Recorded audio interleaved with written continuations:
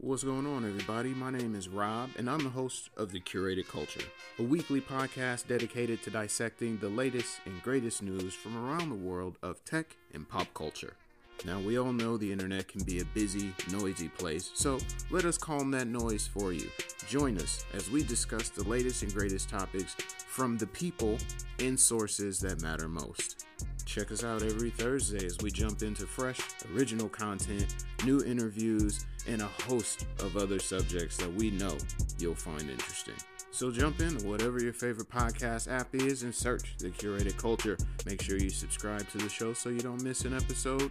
And in the meantime, we'll catch y'all on the air.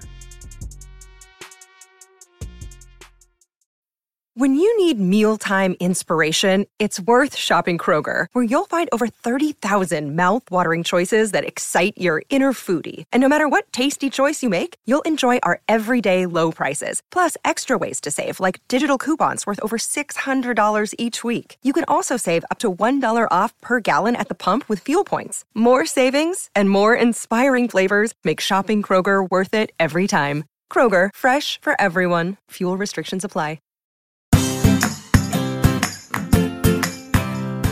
Hi, and welcome back to Realistic Sustainability. I'm Mike, and as promised, I am here with my brother, the master of meals, Nick. Yes, the legends never cease. Hello. Welcome, everybody. Legends never cease. Welcome back. It feels like it's been forever. Maybe it's just our technical difficulties this morning. Well, that's part of it, but it has been a little while. As per usual, our schedules are chaotic and hectic, and we haven't really seen each other much, so it has been a moon or two. Yeah, it's back when we first started this. We saw each other all the time. We talked while we were at work all the time. And it's just getting ridiculous where we can't sit and chat as much as we used to.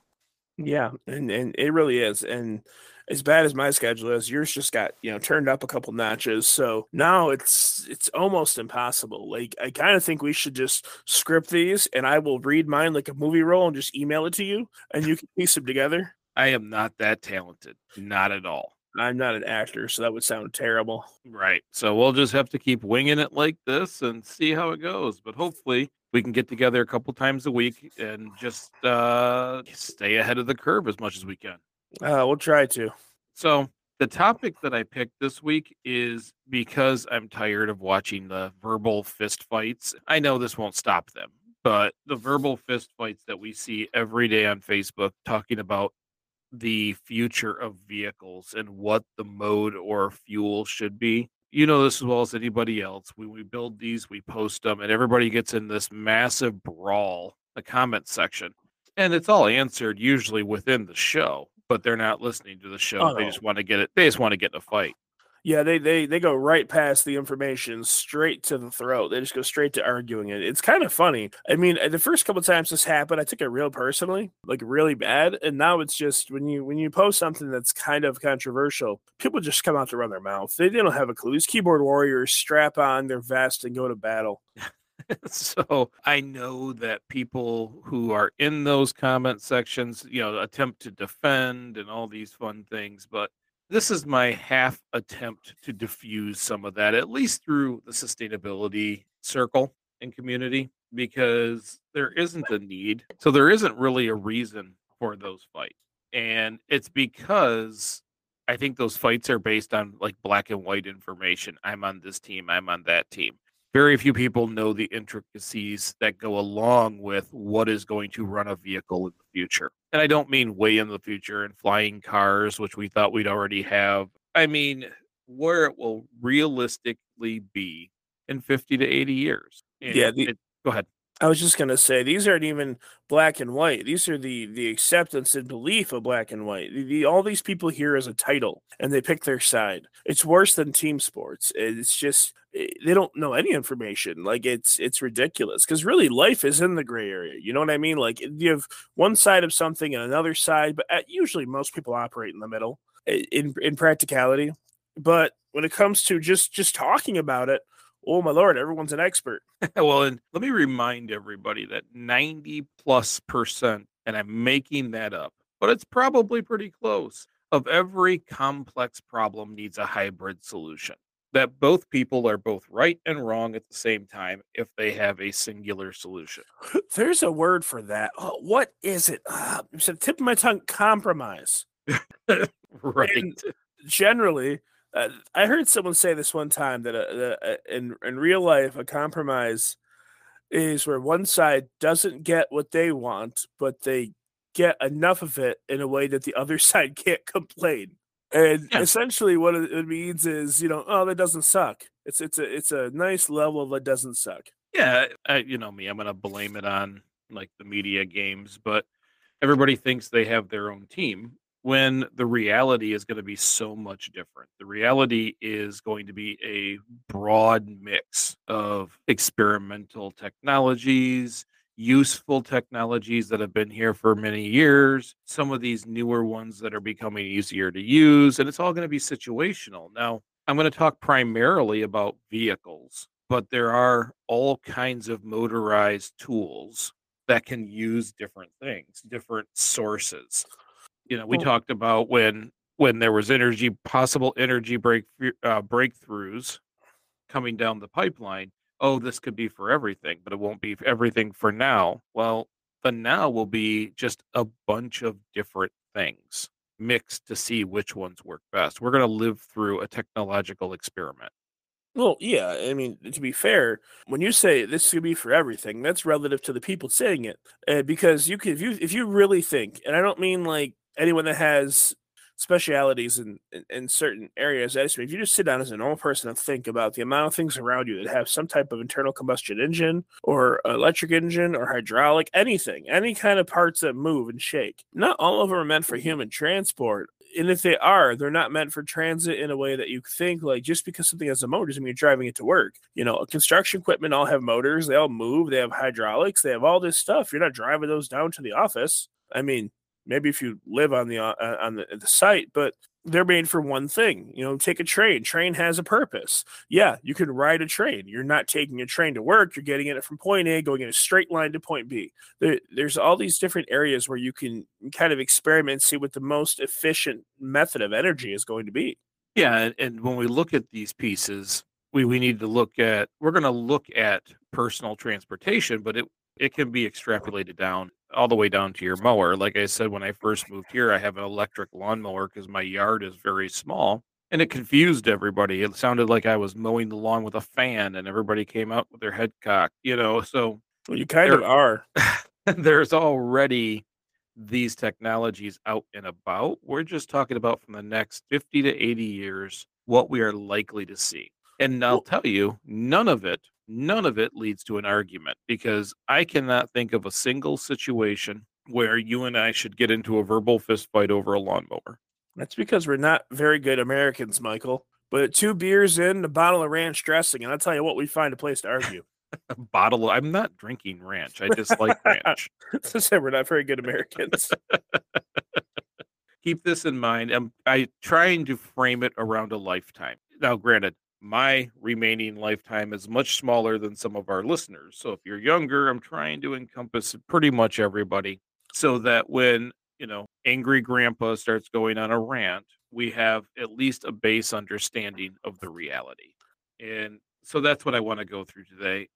Look at the pros and cons, look at what they'll probably be used for, and go from there. Because I know everybody fights on this stuff because of emissions. We look at emissions as one of the largest challenges we're going to have in humanity over the next 200 years. I would like to say that time is shorter, but it's probably over the next 200 years, because currently leaders have to, in their own words, retire before change can start. So I just want to go through some of these things so we're not always so frustrated. I know climate stuff is big. It creates frustrations. People get angry. It becomes arguments. Doesn't necessarily have to. We know we're doing our little bit. And today, it's just additional knowledge. Well, there's a lot of frustration that comes with this topic, because a lot of it is in the general public's eyes impossible to prove.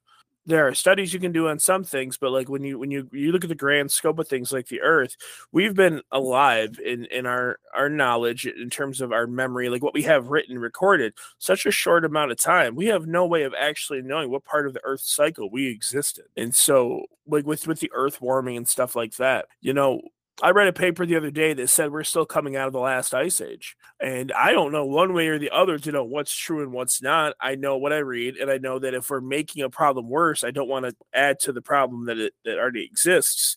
But I could see the areas people get so hot about, they get so angry about. I don't understand the frustration and the cross-eyed anger, but I see the disbelief, the skepticism. I see where that could be relevant. I just don't see the reason to fight about it. If people just had conversations, things could be a lot smoother. So first things first on what you just said, I think it's pretty well proven that yes, we are coming out of an ice age, but that's a misleading term. I think it's pretty well proven that we're having these issues. It isn't that temperatures are going up. It's that temperatures are going up at an unbelievable rate. Well, that's what I mean. Like, how do you find unbelievable? Like, how do we know what's right and what's wrong? We have cycles over the last 100 years. What we don't see is this rate of increase that is so beyond lopsided that seems to correlate with human activity. So when everything points to one spot, it does make it, pretty reasonably clear that why this accelerated rate is happening. It is a handful of people who like to cause the doubt. Because here's the deal, and then we'll go back into the show. But the deal is when you're 95% sure, it's probably a good idea to work on the actions that solve it just in case. Because there's always going to be snake oil salesmen touting the 5% because they have some advantage from it. And that's where we live right now, where pretty much anybody who studies are starting to get anxiety over what they're seeing. But people who don't study or have hired 1Z, 2Z studies for themselves are saying, well, you never really know. That never really know is what they use to extend their financial gain, much like cigarette companies did with, there's no definitive proof that it causes cancer, or leaded fuels. They use the same type of argument. It is the same thing. Now we just have to work at it. So this is where this episode comes in, because the fight is over internal combustion and what about all these other options, right? Yeah, I mean, if I want to put like a thruster on my car, like a turbine or a hydrogen thruster, why not? Who's to stop me, Michael?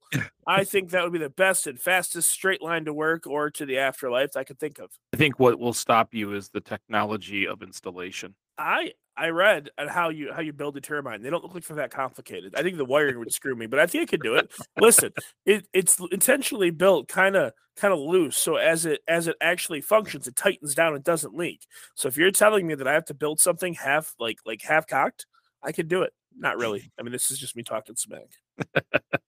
Okay, let's go to internal combustion.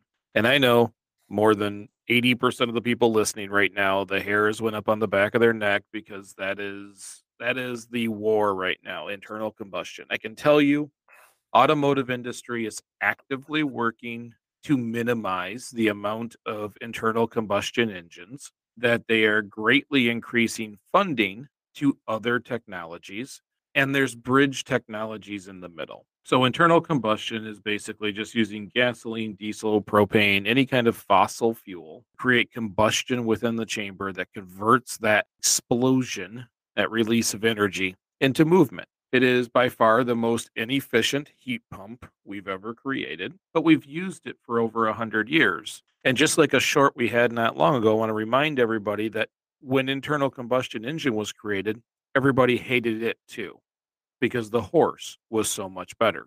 The horse didn't need gas. The horse could go longer distances and didn't break down nearly as much. There was a large group of people who fought internal combustion engine in its transportation because the horse was far superior. That's what I see today when everybody freaks out about new technologies, because we have internal combustion engine. We have not evolved in our arguments one bit. It is the same thing from 100 years ago. Yeah, and it's kind of pulling this one out of the rafters here. It's because people fear what they don't understand, Mike. They don't like change. It's been a while since I've heard that. Yeah, well, I mean, I try to like calm it down, because every single video we do, every recording, every meeting, every conversation comes back to I don't like change. It's just that's all it is. It's no matter what we talk about, it's always people being afraid of something new because it contradicts what they're used to. So I try not to pull it out all the time, but I, at the same token, I will always quote Stan Lee, and that's some of his brilliant writing. So I happen to really love that phrase.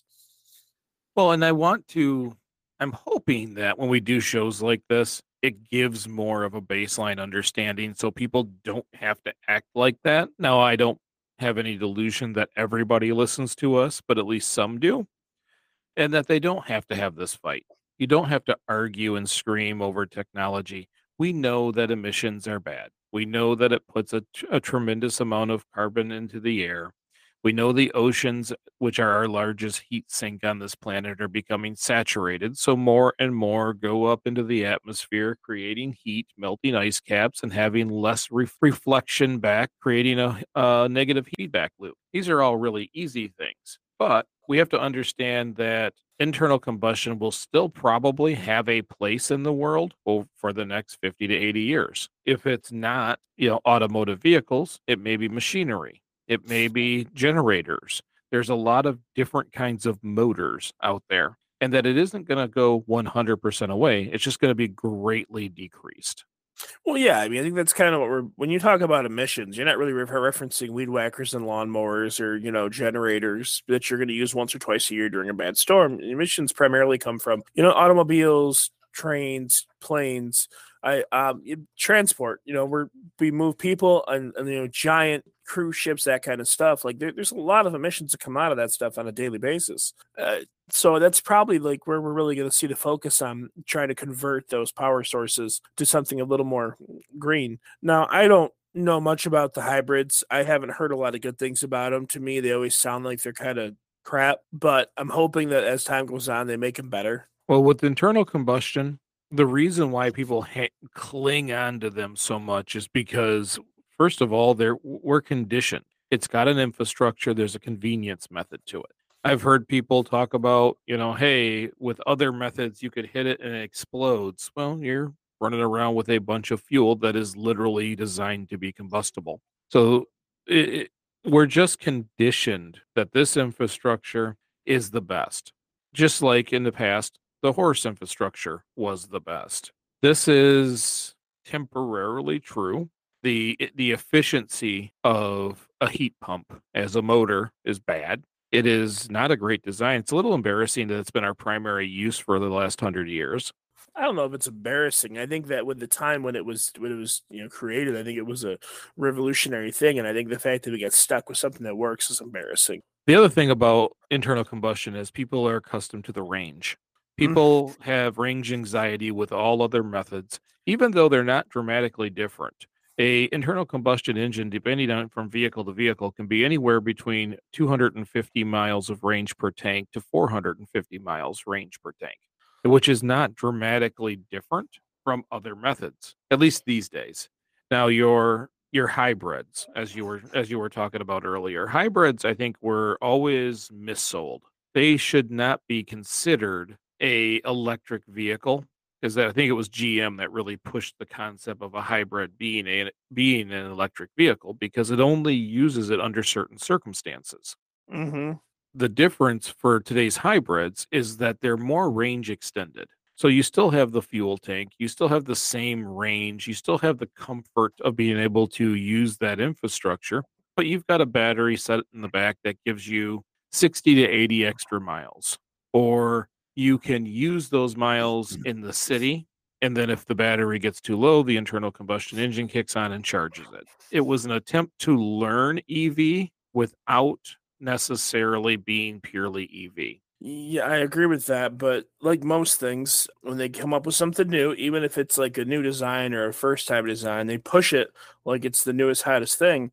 And when the design isn't either sold well, marketed properly, or designed well, it puts a bad taste in people's mouths, and then they don't want to go back and try it again. Now, we learned a lot of new technology through the early hybrids. There's the regenerative braking, being able to collect kinetic energy from your forward motion as you hit the brake to put energy back into the battery. That's a pretty cool invention. The fact that hybrids extend their mileage up to maybe 500 miles. And also remember, it can go further because it's based on how much you put back into the battery through regenerative braking. So the electric motor can function in different ways, but you still have all those same comforts with increased torque, because that what it really should have been billed as is, this amazing torque, because that's what they're doing with a lot of newer vehicles, using the EV for their torque and then kicking into the internal combustion once up to speed. But hybrids came out, they were very expensive at first. You were not going to recover your cost difference, really. And so it was poorly sold to the public, which created kind of a backlash. Well, anything that's poorly sold to the public is going to create a backlash. When you take the amount of money something like that costs and you kind of mess with people's livelihood, because if it costs that much money, you are messing with the average person's livelihood. The normal blue collar worker can't just spend $50,000 or $60,000 like it's nothing and then not be upset about when they don't get what they paid for. It's just not. It's not good business practice to make your clientele angry. Well, and there is a place for hybrid. It is the bridge product for those scared of infrastructure, which, by the way, funny thing about this scared of infrastructure thing, very few people travel 300 and 400 miles at a time. Most people are between 20 and 50 miles, and any EV manages that well. Oh, yeah, for sure. I mean, there's no doubt about that. When you were talking about the range for vehicles, I was thinking about my old green truck. My old green Dodge had a huge gas tank. It was like 36 gallons. And it got about 20 miles to a gallon, about 21 on the highway. I went to Chicago and back, drove there on one tank of gas. Now, that is not something the average vehicle can do. And that truck couldn't do it if it didn't have a gas tank the size of a bathtub. But it did. And that's kind of really, when you look at a vehicle's range, that's really all we're really defining is how much fuel can you carry, because the vehicle's designed to keep the battery inside of the charge. So if it's a gas vehicle, like how much gas can you carry? That's your range. And that becomes the issue with these vehicles, even though people don't need to go hundreds of miles. Well, what if I break down? If you drive 40 miles a day, why does it matter if you can go 300? If you're going to plug it in at work or plug it in when you get home, why does that matter? I think part of their hesitancy is that there's not just a service. You can't just call a service station because that infrastructure doesn't exist. You can't just call roadside and be like, hey, my EV stopped working. I need someone to come out and hit the reset button. I don't really know. I don't have any good jokes for this. Like, I mean, I don't really. I don't have there's no defrag setting on the car, so I don't really know what to say about that. I think a lot of the apprehension comes from the lack of infrastructure. Well, and that changes as early adopters use these vehicles and the infrastructure rolls out, just like any other technology. There's early adopters for the internet. There was early adopters for wireless service. There's always some who pay for the infrastructure. Yeah. And that is where we can stomp. We have family friends that sit there, stomp their feet, pout, put their lip out. I'm never getting it. They never have to. In our lifetime, there will always be some internal combustion option. It just may be more expensive. It may be less sexy, because I think they're going to start at some point defaulting those back to, just be a car, the smallest they can make. So at some point, it's just going to be an option, and that option may be less appealing. And you'll get people who are, hands on hips. I'm not changing, and they're going to drive around in a little car and be upset because they are refusing to move forward. But is EV fully forward? That's the other part of the argument, because some of those people who fight electric vehicles have valid points today. Now, does it mean it's a valid point in 100 years? Probably not. But they do have some today. It isn't a debate factor. It's a decision factor. It isn't that everybody has to convince everybody else, which they've decided to be a part of. It's that they're making a decision for their own life. If that's the case, drive your internal combustion. More and more will move to EV.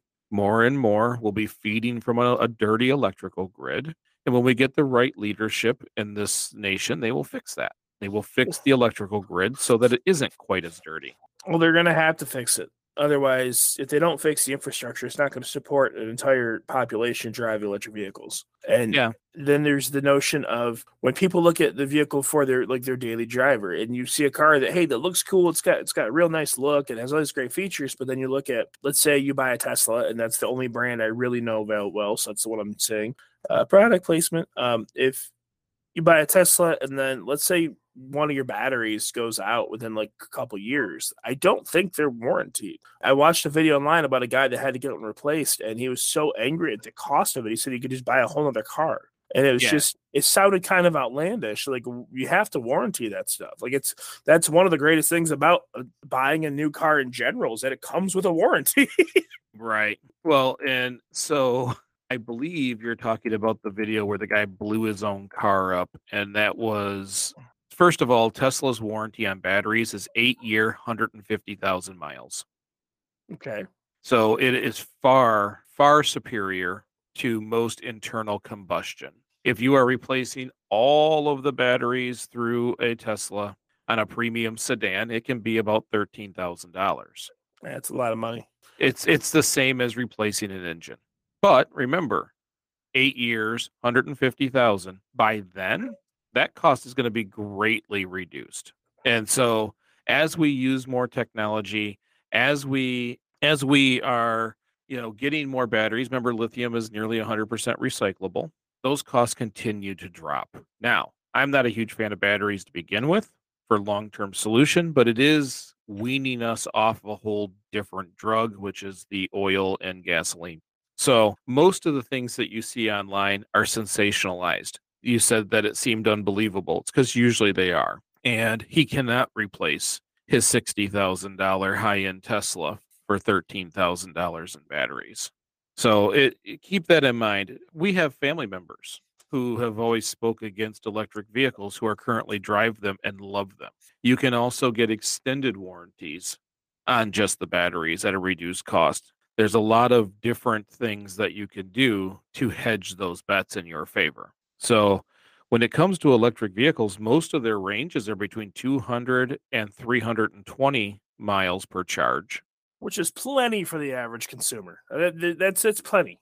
Oh, you and I have a friend who came from California in his EV. So yes, it does require additional planning. I'm going to stop here, and so on and so forth. But most people in the past, people used to plan their stops either way, to stop and get gas or to stop and get something to eat or any of those kinds of things on these cross-country trips. I'm not saying it. I think the only thing different is he had less locations he could stop. And that's also temporary. But he made it here. Yeah, ironically enough, in terms of gas motors, actually, I'm going to go switch to tires real quick. Over in Europe, the Michelin Guide for restaurants, like the holy grail of like quality restaurants in the world, was originally designed because the Michelin company wanted to sell more tires, so they had to get people driving. So they made a restaurant and hotel guide that people would travel. They sold these, and people would travel across across countries. It was literally a marketing ploy. And so, I mean, people used to plan their trips. And I think that's actually kind of romantic in a weird way. Like, you're going to go on vacation, but you're going to stop here and do this, and you stop here and do this. And by the time you get to your destination, you've already had some great little adventures. Mm-hmm. Yeah. And so it's not much different. It's just that is the topic that people who oppose, much like those who had the horse, have their key set points. Now, is EV the end-all, be-all, the glory, perfect transportation? Absolutely not, especially with a dirty grid. It isn't necessarily all that much better. We're just centralizing our emissions and risking the electrical grid because we decided that we wouldn't improve it with our infrastructure bill. And it is still rather fragile. But EV isn't always perfect. It uses dirty batteries that at some point have to be recycled. And it plugs into a bad grid. And it gives range anxiety, even if that's unwarranted. Is that going to be the future of transportation? I think partially. There'll be a lot of things that will stay electric. Batteries will get recycled at a near 100% rate, and it will drive the cost down. And electric motors, far more efficient than internal combustion, far, far better at performance than internal combustion. will exceed internal combustion. But it isn't the last one or the only one. We're starting to see more and more money being put into hydrogen fuel. So Yes. Put a thruster on my car. that's not what that is. Come on, Mike. Let's go. Boom. No, hydrogen fuel is much simpler than that. You take hydrogen, the most abundant element in the universe, and you Mhm. run it through an anode. It passes through this anode into a catalyst that separates the proton and electron. That electron gets shifted off into the circuit where it ends up in a battery, and the proton moves forward, ends up with connects to the oxygen, and you end up with water as what comes out of the exhaust. Now, I have always loved hydrogen fuel as a main energy source within cities and microgrids.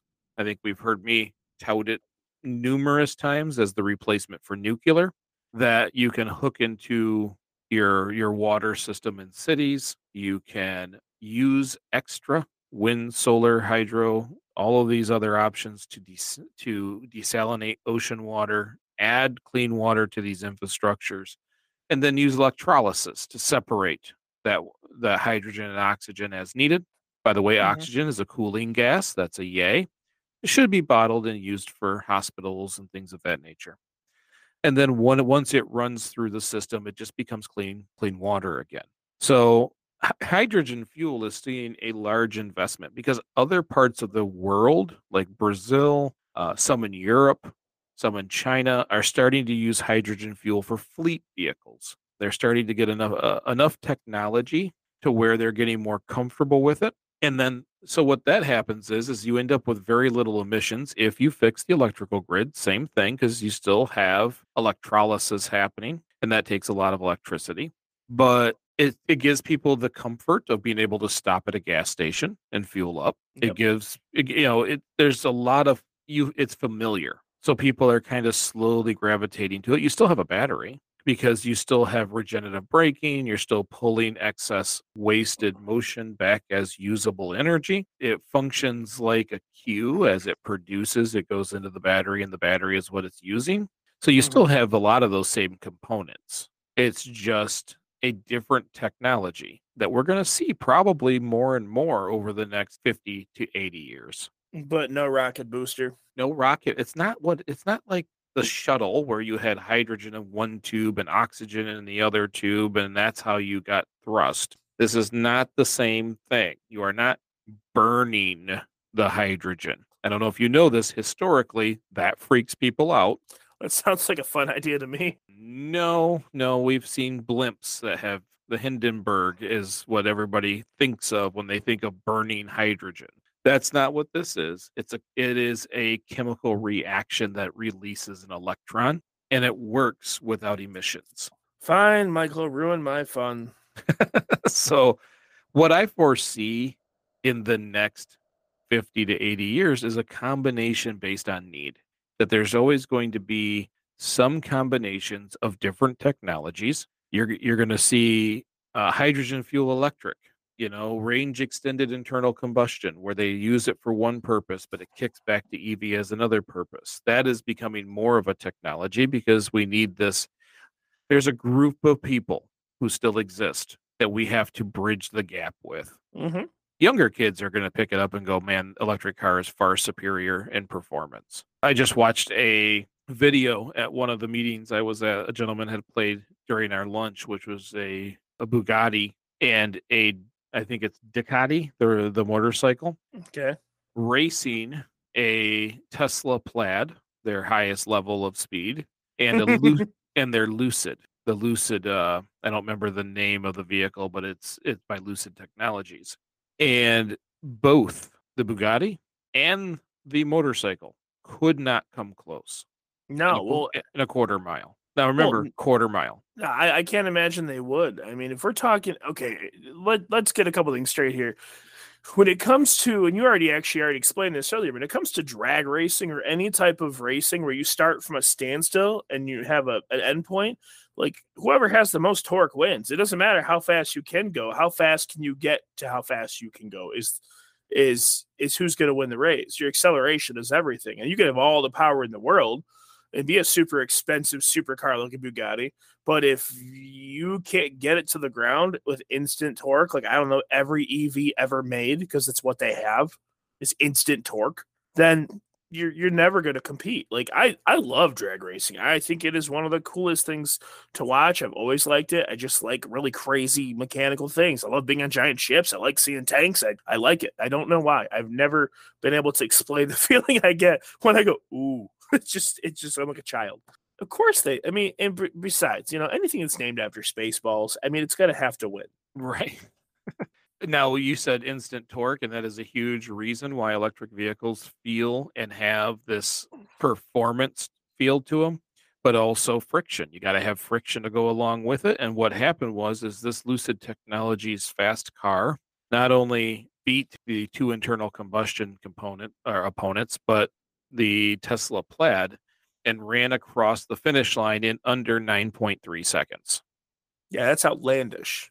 That is insanely fast. For anyone that isn't aware of how fast a 9-second car is on a quarter mile, it's twice as fast as any production car off the line you're ever going to buy. Like, it's not even questionable in terms of internal combustion. There are guys who buy cars and spend years building motors and transmissions to get that kind of speed. Yeah.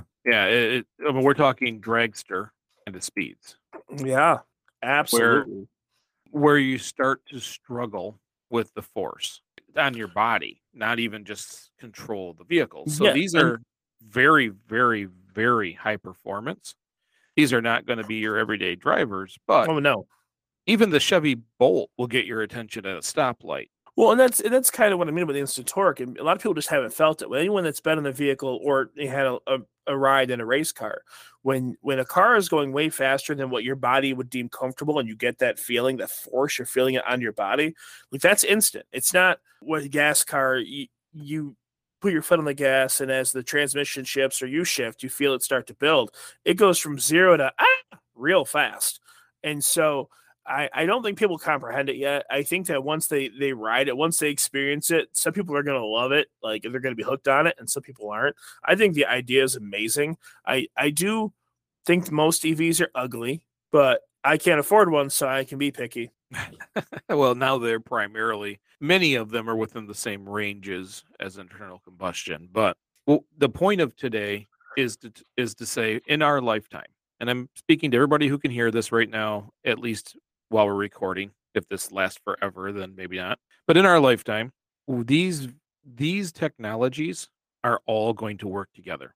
They're all going to be in our lives in some facet, in some way. We're going to see some shrink, some grow. We don't know which one the Betamax is yet. We don't know which pieces of technology are going to fall off the planet because someone did a better marketing job on another. And there's still maybe new ones to join. So having the fight, having the argument about which mode of transportation or which way will supply horsepower is invalid. There's no reason to do it. All you're doing is making you and that person angry, and anger doesn't solve a thing. The focus should be on improvement. If you are highly focused on emissions, make the best decisions that you can with the resources you have. We talk about this time in and time out at Realistic Sustainability. Knowing is quite literally half the battle. The other half is just making the best decisions you can in your lifetime and being a good example for those who are watching you. That is it. We do not have to fight the global battle. There is no value in being that voice on the internet. I used to think that too. I'm giving everybody an alternative voice. Well, the people on the internet are not the actual people. These are their avatars, if you will, their alter egos. You are only going to convince probably 0, maybe 1, but that's not likely. It's not worth the blood pressure.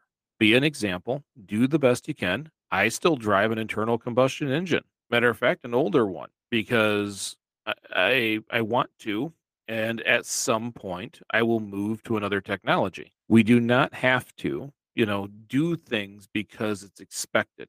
We will do what we can when we can. Don't feel bad if you can't. And I'm kind of just speaking in general now.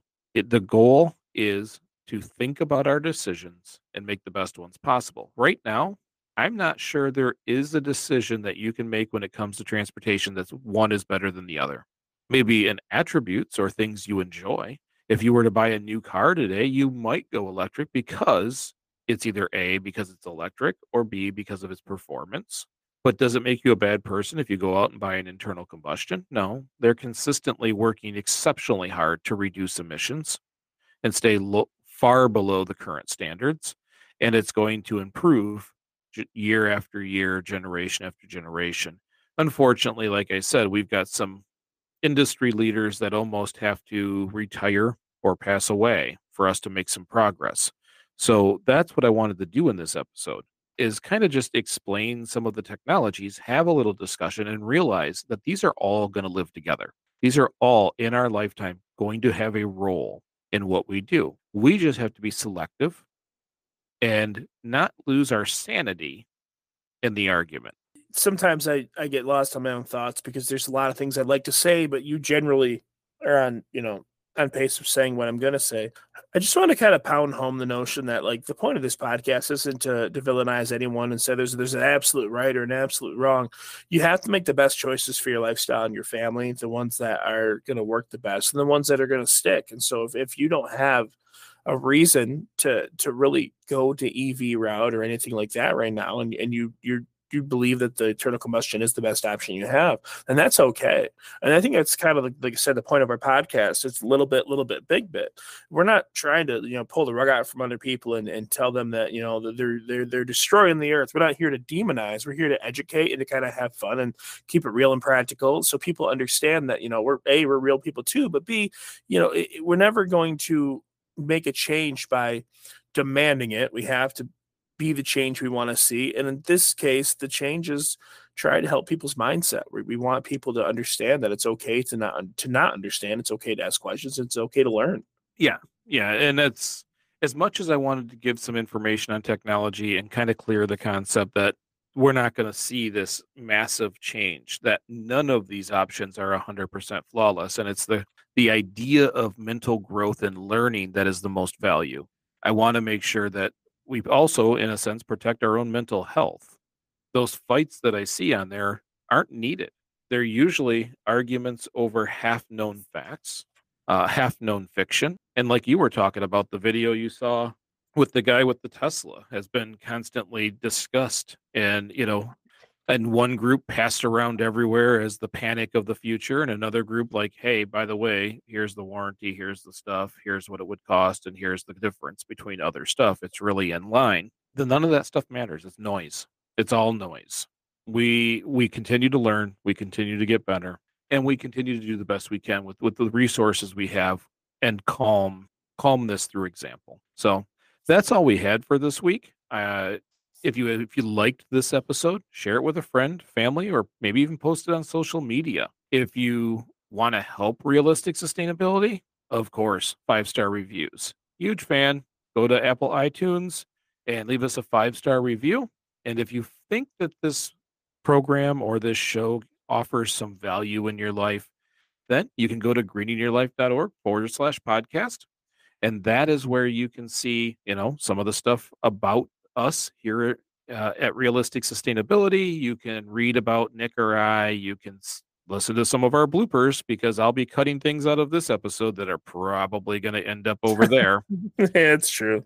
And that is also where you can donate to the show. 99 cents, $4.99, $9.99, whatever you choose to. We do greatly appreciate it. And remember, we only get together each week to get a little bit better. Just like the show said today. Little bit, big bit. I'm Mike. And I'm Nick. And we will see you next week.